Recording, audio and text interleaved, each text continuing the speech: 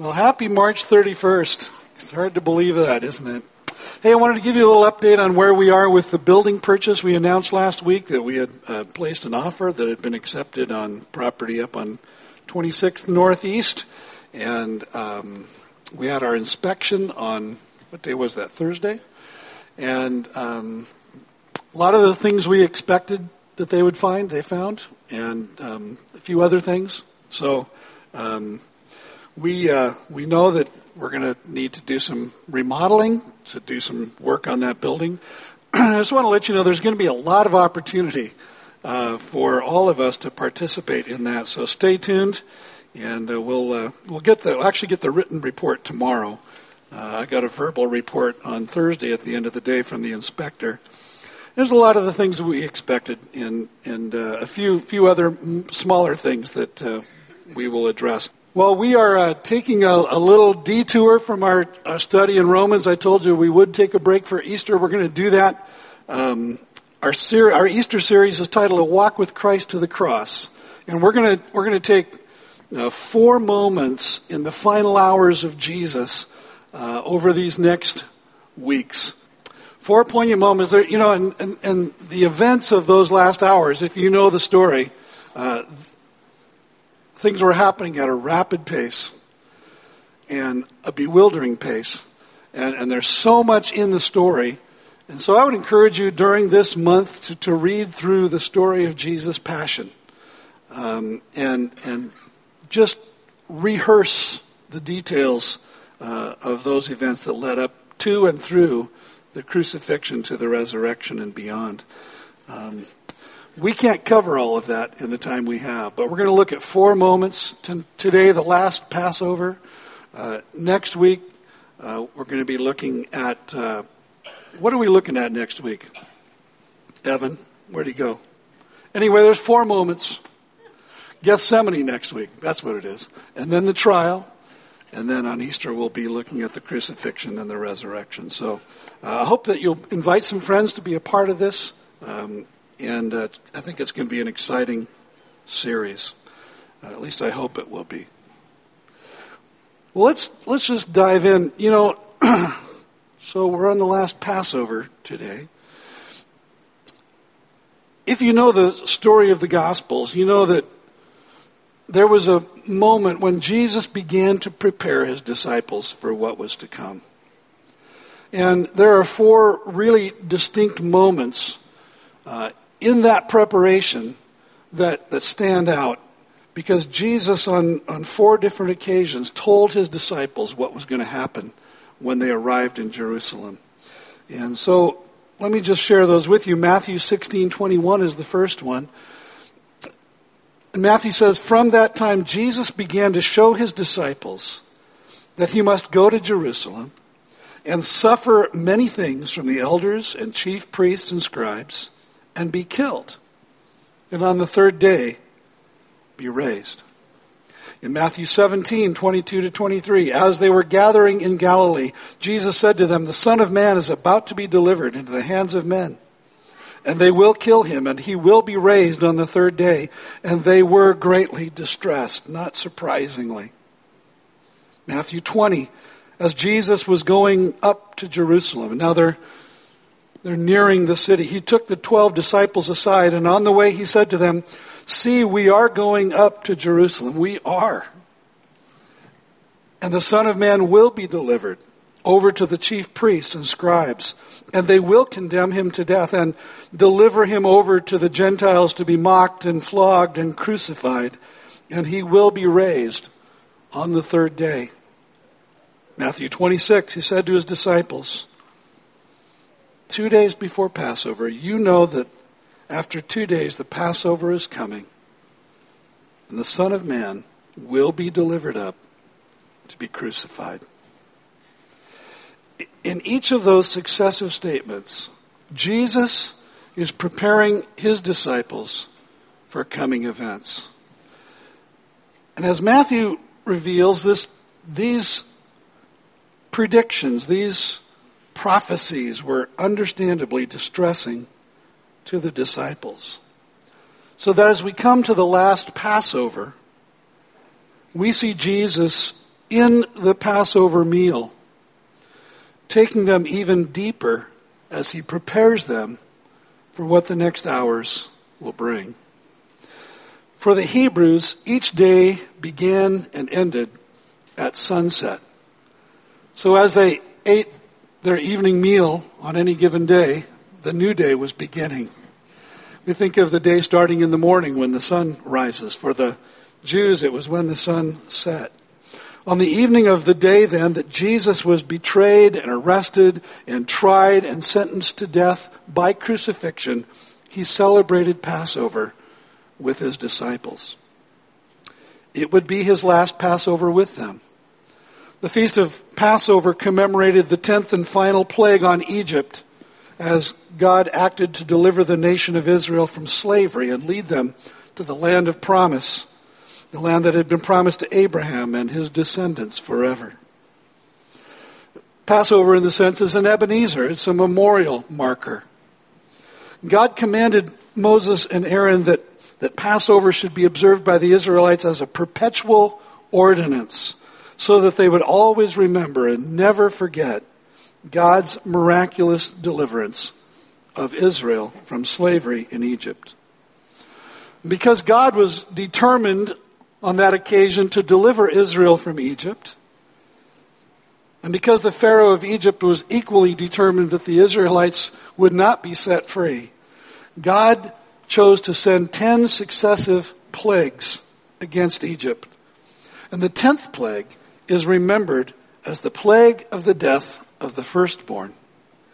And God sent an angel of death to pass through the entire land of Egypt, and in a single night, in nearly every home in Egypt, the firstborn of both man and animal died, even in the palaces of Egypt.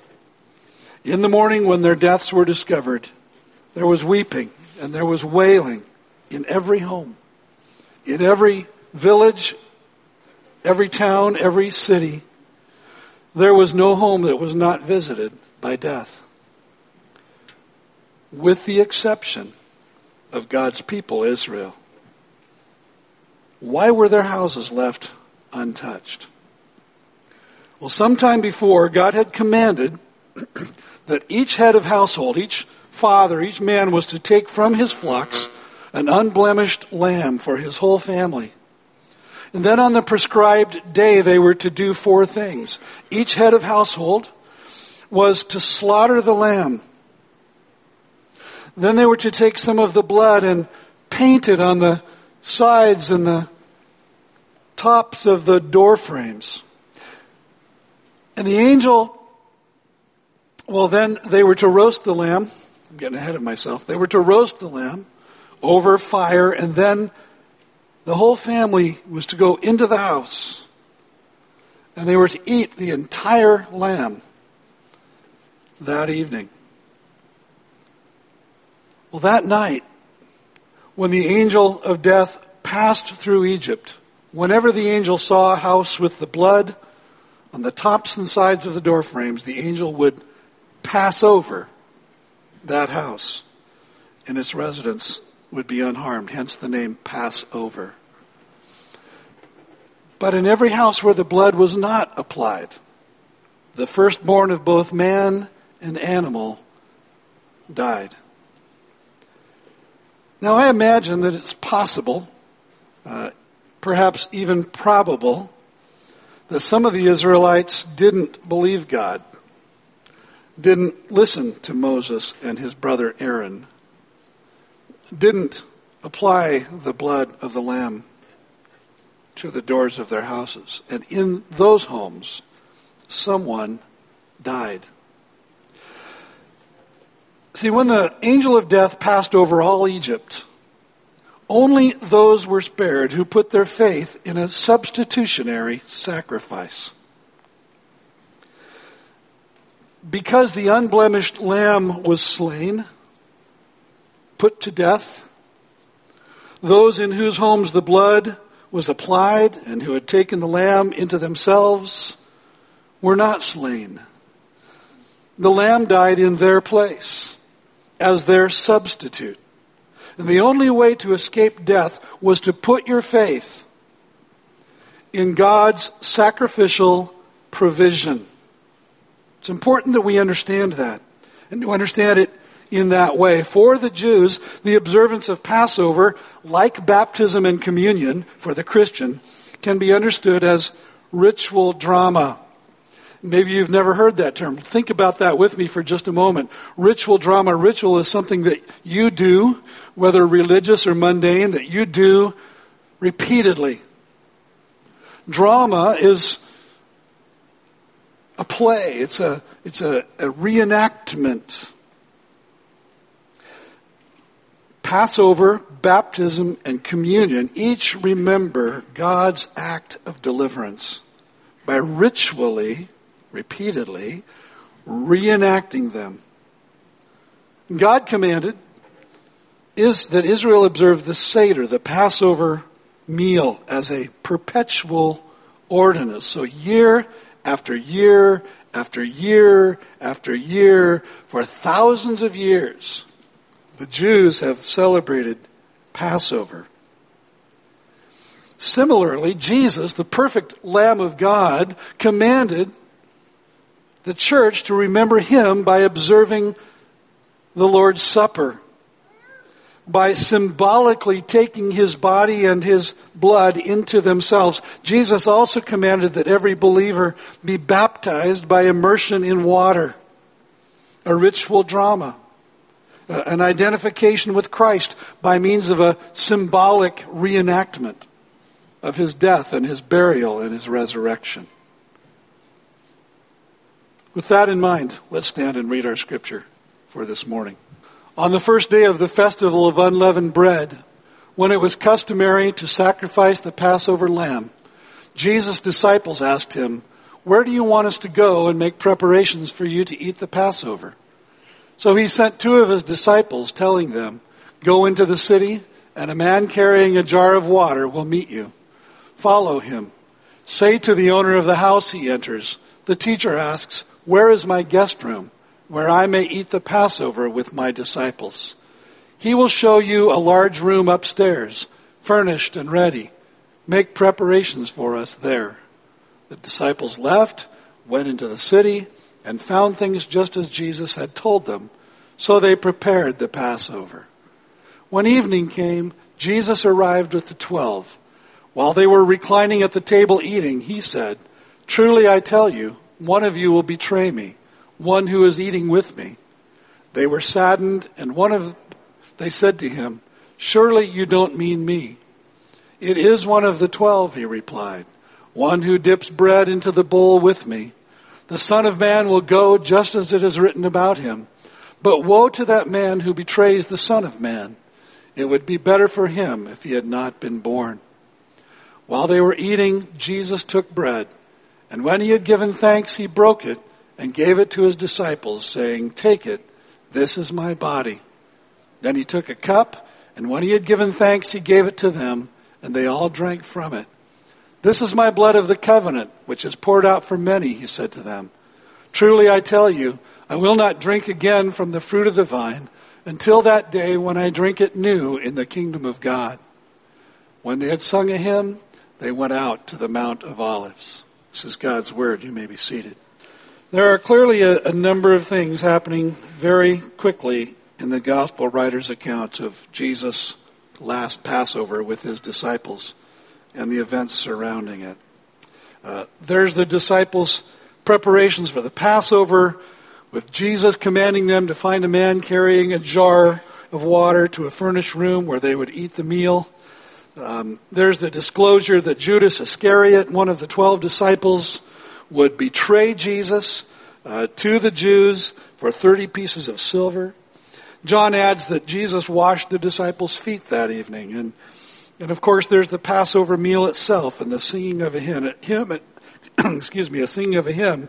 Each of those is worthy of examination. There's so much to learn from each one. Well, this morning I want to simply focus your attention on the Passover meal itself, at least those parts of it on which Mark and the other gospel writers focus. And what Jesus had to say about it. I don't have time to explain the entire Seder meal, but let's pick it up where the gospel writers pick it up, with Jesus taking bread and then taking a cup.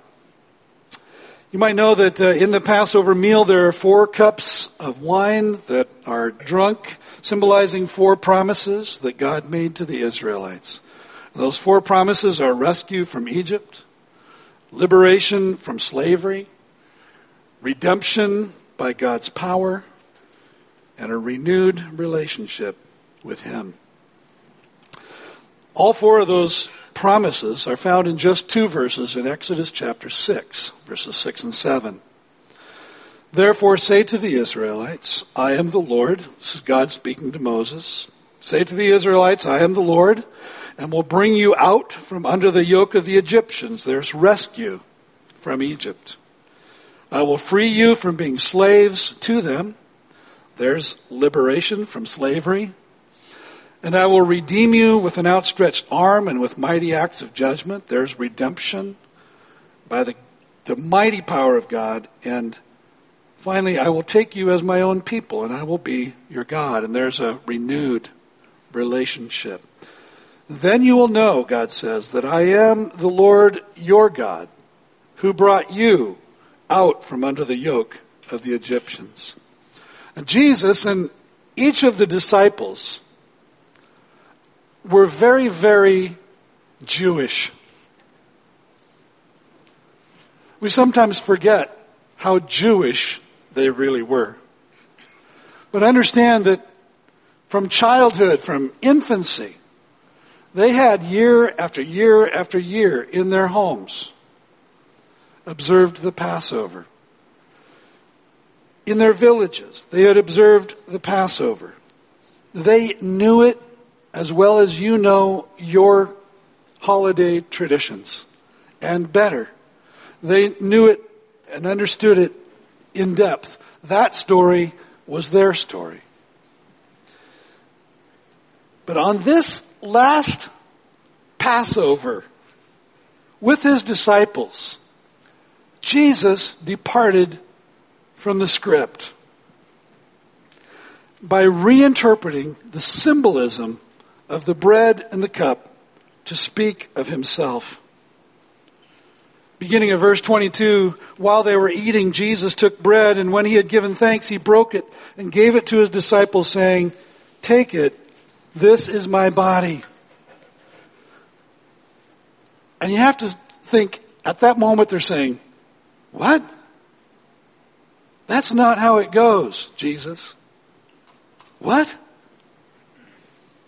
And then he took a cup, and when he had given thanks, he gave it to them, and they all drank from it. "This is my blood of the covenant, which is poured out for many," he said to them. What? What? "Truly I tell you, I will not drink again from the fruit of the vine until that day when I drink it new in the kingdom of God." What? There goes Jesus again, saying crazy things. What's he talking about? Well, regarding the bread, he said, "Take it. This is my body. Take it. This is my body." While they were eating, Jesus took bread, and when he had given thanks, he broke it and gave it to his disciples, saying, "Take it. This is my body." Jesus would have taken the bread, he would have lifted it up, and giving thanks, he would have said something like, "Blessed are you, O Lord our God, King of the universe, who brings forth bread from the ground." In the traditional meal, the one who was leading it would have described the bread as the bread of affliction, which our fathers ate in the wilderness. There's the script. But Jesus shows his disciples the bread, and instead he says, "This is my body." What? What did he mean? Jesus seemed to be saying, "This is the bread of my affliction. This is the bread of my suffering. I'm the prophet, like Moses, who was prophesied. I have come to lead you out of the ultimate slavery. Slavery to sin. Slavery to the fear of death. And when he took the cup, he said, "This is my blood of the covenant."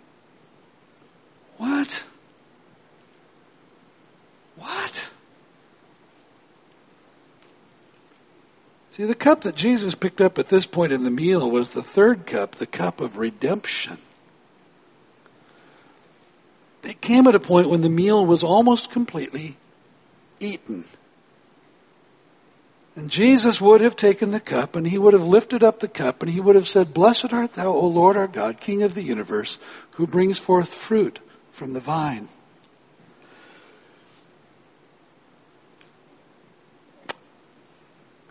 When he had given thanks, he gave it to them, and they all drank from it. "This is my blood.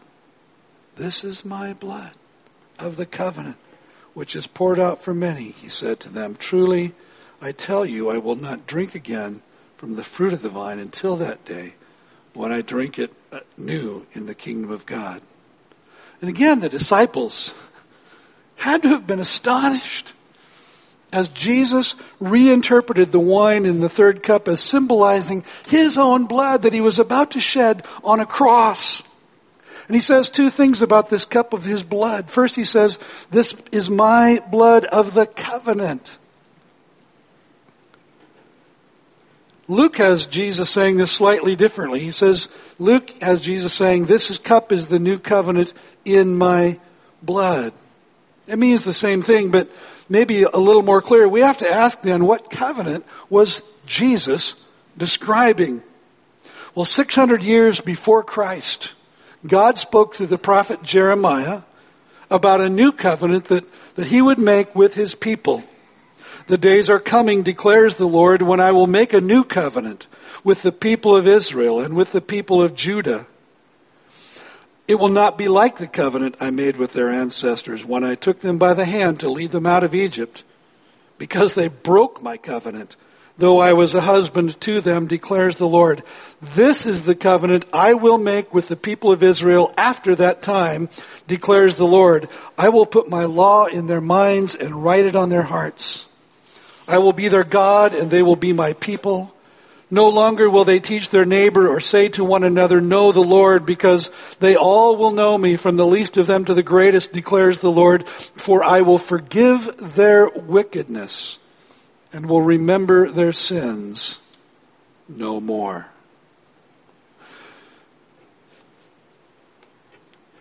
Because the people did not, could not, would not keep their side of the covenant that God made with them through Moses on Mount Sinai,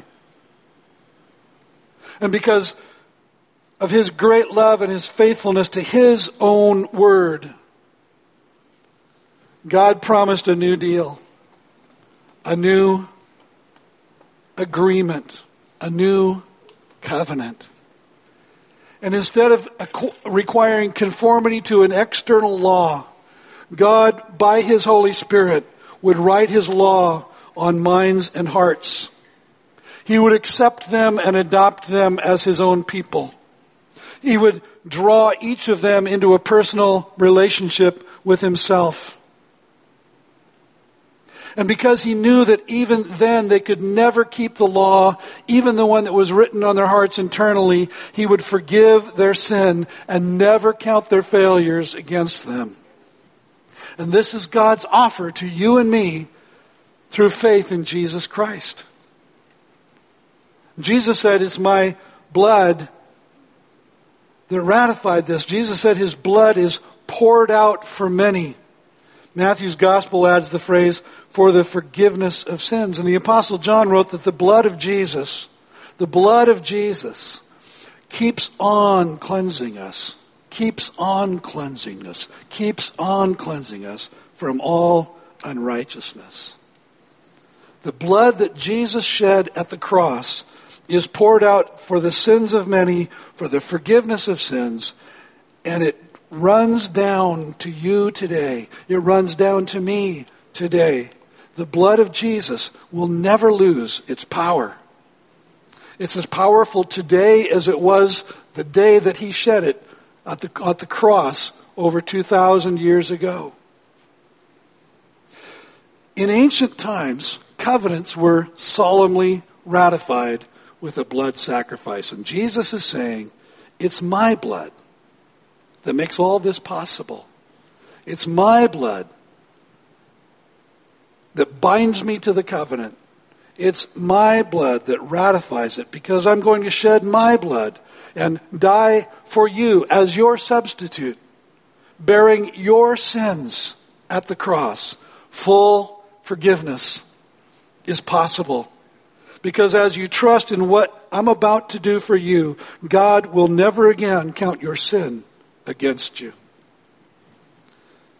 Jesus went on in verse 25, it's recorded that he said, "Truly I tell you, I will not drink again from the fruit of the vine until that day when I drink it new in the kingdom of God." What? What? What's he saying? It's not just a prediction. It's a promise. It's an oath. Again, Matthew's version is instructive. He has Jesus saying, "I will not drink from this fruit of the vine from now on until that day when I drink it new with you in my Father's kingdom." See, the oath that Jesus is taking here says, I'm going to personally seat you at the feast of the King. I'm going to be the one that's there with you at the feast of the King.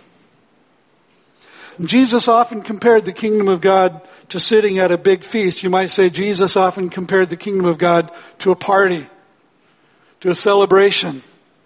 In Matthew 8, Jesus says, "I say to you that many will come from the east and the west and will take their places at the feast in the kingdom of heaven."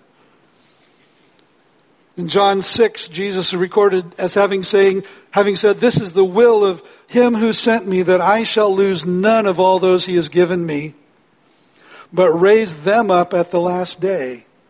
For my Father's will is that everyone who looks to the Son and believes in him shall have eternal life, and I will raise them up at the last day."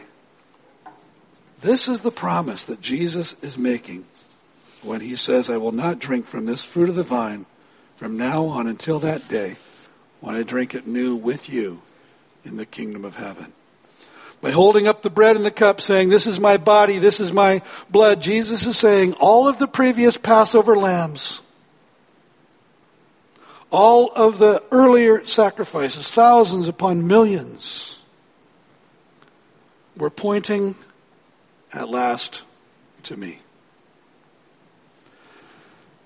And just as that first Passover was observed the night before God redeemed the Israelites from slavery through the blood of the lambs, this Passover meal was eaten the night before God redeemed the world from sin and death through the blood of Jesus, the Lamb of God. Now, I don't think that the Passover meal was a vegetarian meal. I'm not sure they were worried about being gluten-free. But I think it's interesting that there's not mention of a lamb at this Passover meal. There probably was one. But just think of this. Is it possible that they would have celebrated Passover without a lamb?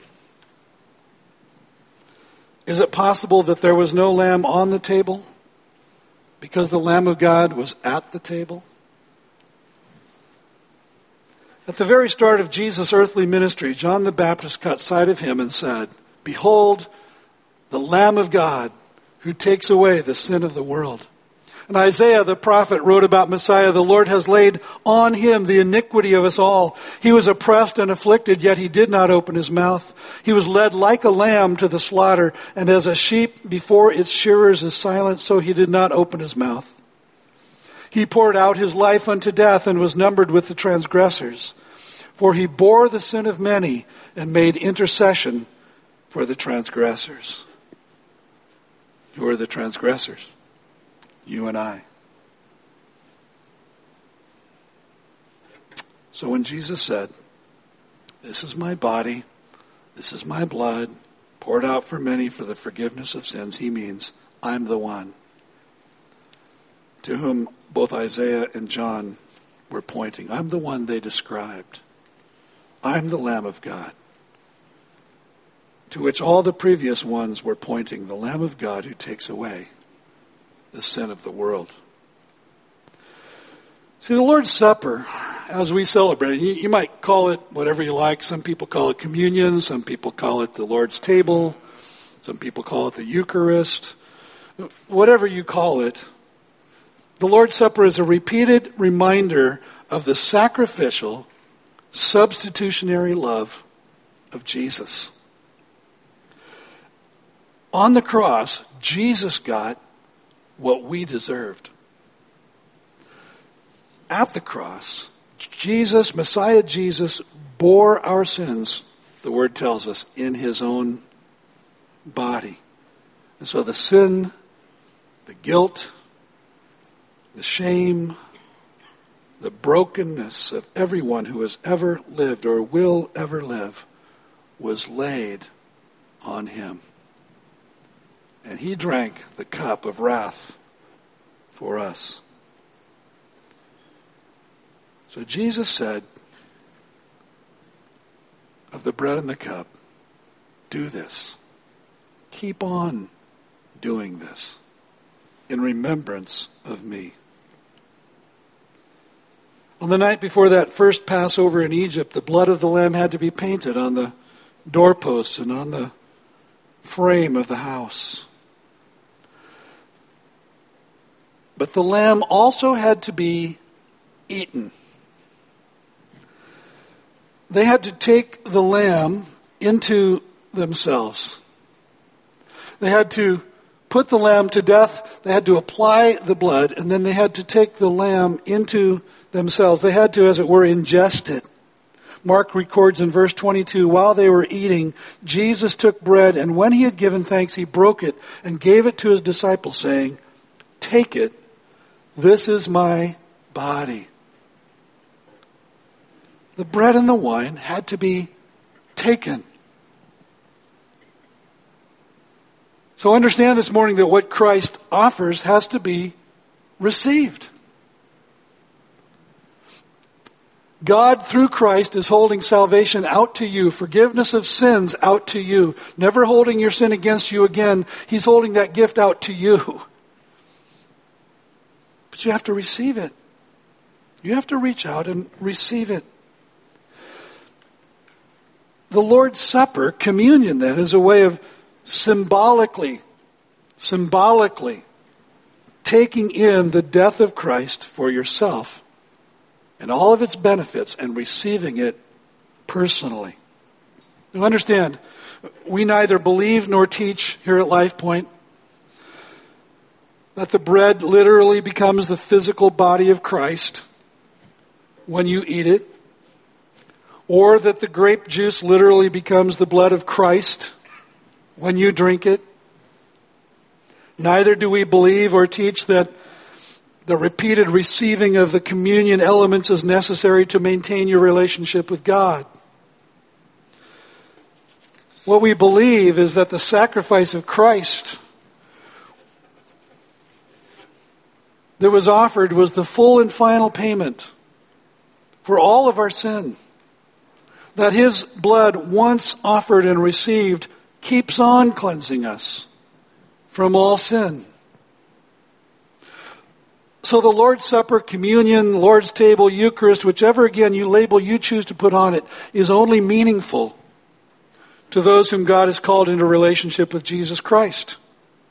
and who have transferred their trust from religion and good works and morality to Christ and what he accomplished at the cross. And that's why we can say that simply participating in the Lord's Supper doesn't secure our salvation or ensure it. But the Lord's Supper points to a personal relationship with God through Jesus Christ. We receive it individually. Ritual drama. Reminder that we receive what God offers through Christ. Individually and through Christ, we individually are reconciled to God. The Lord's Supper also points to a family relationship. Paul wrote to the Corinthians, "Is not the cup of thanksgiving for which we give thanks a participation in the blood of Christ? And is not the bread that we break a participation in the body of Christ? Because there's one loaf, we who are many are one body, but we all share the one loaf." When you take the Lord's Supper, you're doing it alongside brothers and sisters. You're doing it with family. We do communion every Sunday here at LifePoint. We chose to do that because Jesus put no limit on the frequency. He just said, each time you do this, remember me. A pastor friend of mine said, the great thing about doing communion every Sunday is that people can't be crabby when they're taking communion with each other every Sunday. Because we're reminded of our own brokenness. We're reminded of our own sin. We're reminded of what God did for us in Christ. Tim Keller says that the church is a band of natural enemies who love one another for Christ's sake. True, true, true. Communion reminds us of the unifying power of the blood of Christ. The unity of the Holy Spirit who indwells each of us. But the Lord's Supper also points to an eternal relationship. It points to our future with Christ. See, the reality that the Lord's Supper symbolizes is what makes our presence at the ultimate final feast possible. The eternal one. Probably shouldn't call it the final one. That seems like it ends, because it doesn't. It just goes on and on. It's not like the Golden Corral, but it will go on forever. The final feast. Jesus once said to his friend Nicodemus, "This is how God loved the world. He gave his one and only Son so that everyone who believes in him will not perish, but have eternal life."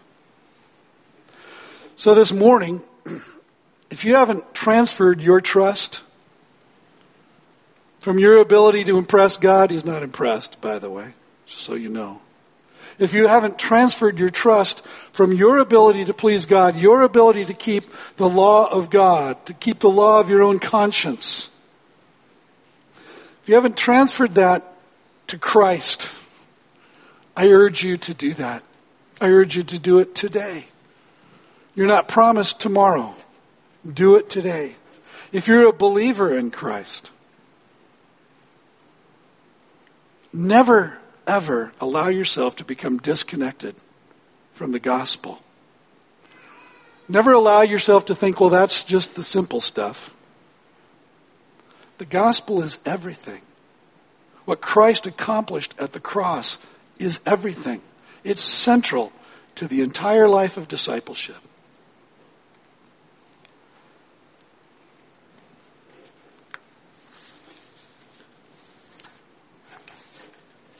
This is my body. Take it and eat it. This is my blood, the blood of the new covenant, poured out for many for the forgiveness of sins. Drink it, all of you. Let's pray. Lord, thank you so much for your word. Thank you for the cross. Thank you for your mercy, your incredible love, your scandalous grace. Lord, you offer us everything. We offer you nothing. You offer us righteousness. We offer you brokenness and shame. Lord, we have nothing to offer you. And yet you love us. And yet you continue to love us. And Lord, we fail you, and we fail you, and we fail you, and we fail you. And your blood keeps on cleansing us as we look to you. Lord, thank you for that confidence. Thank you for that hope. Lord, help us not to miss our moment. Help us not to miss your grace, but to receive it, to take it into ourselves, to put our full trust in it. In Jesus' name, amen.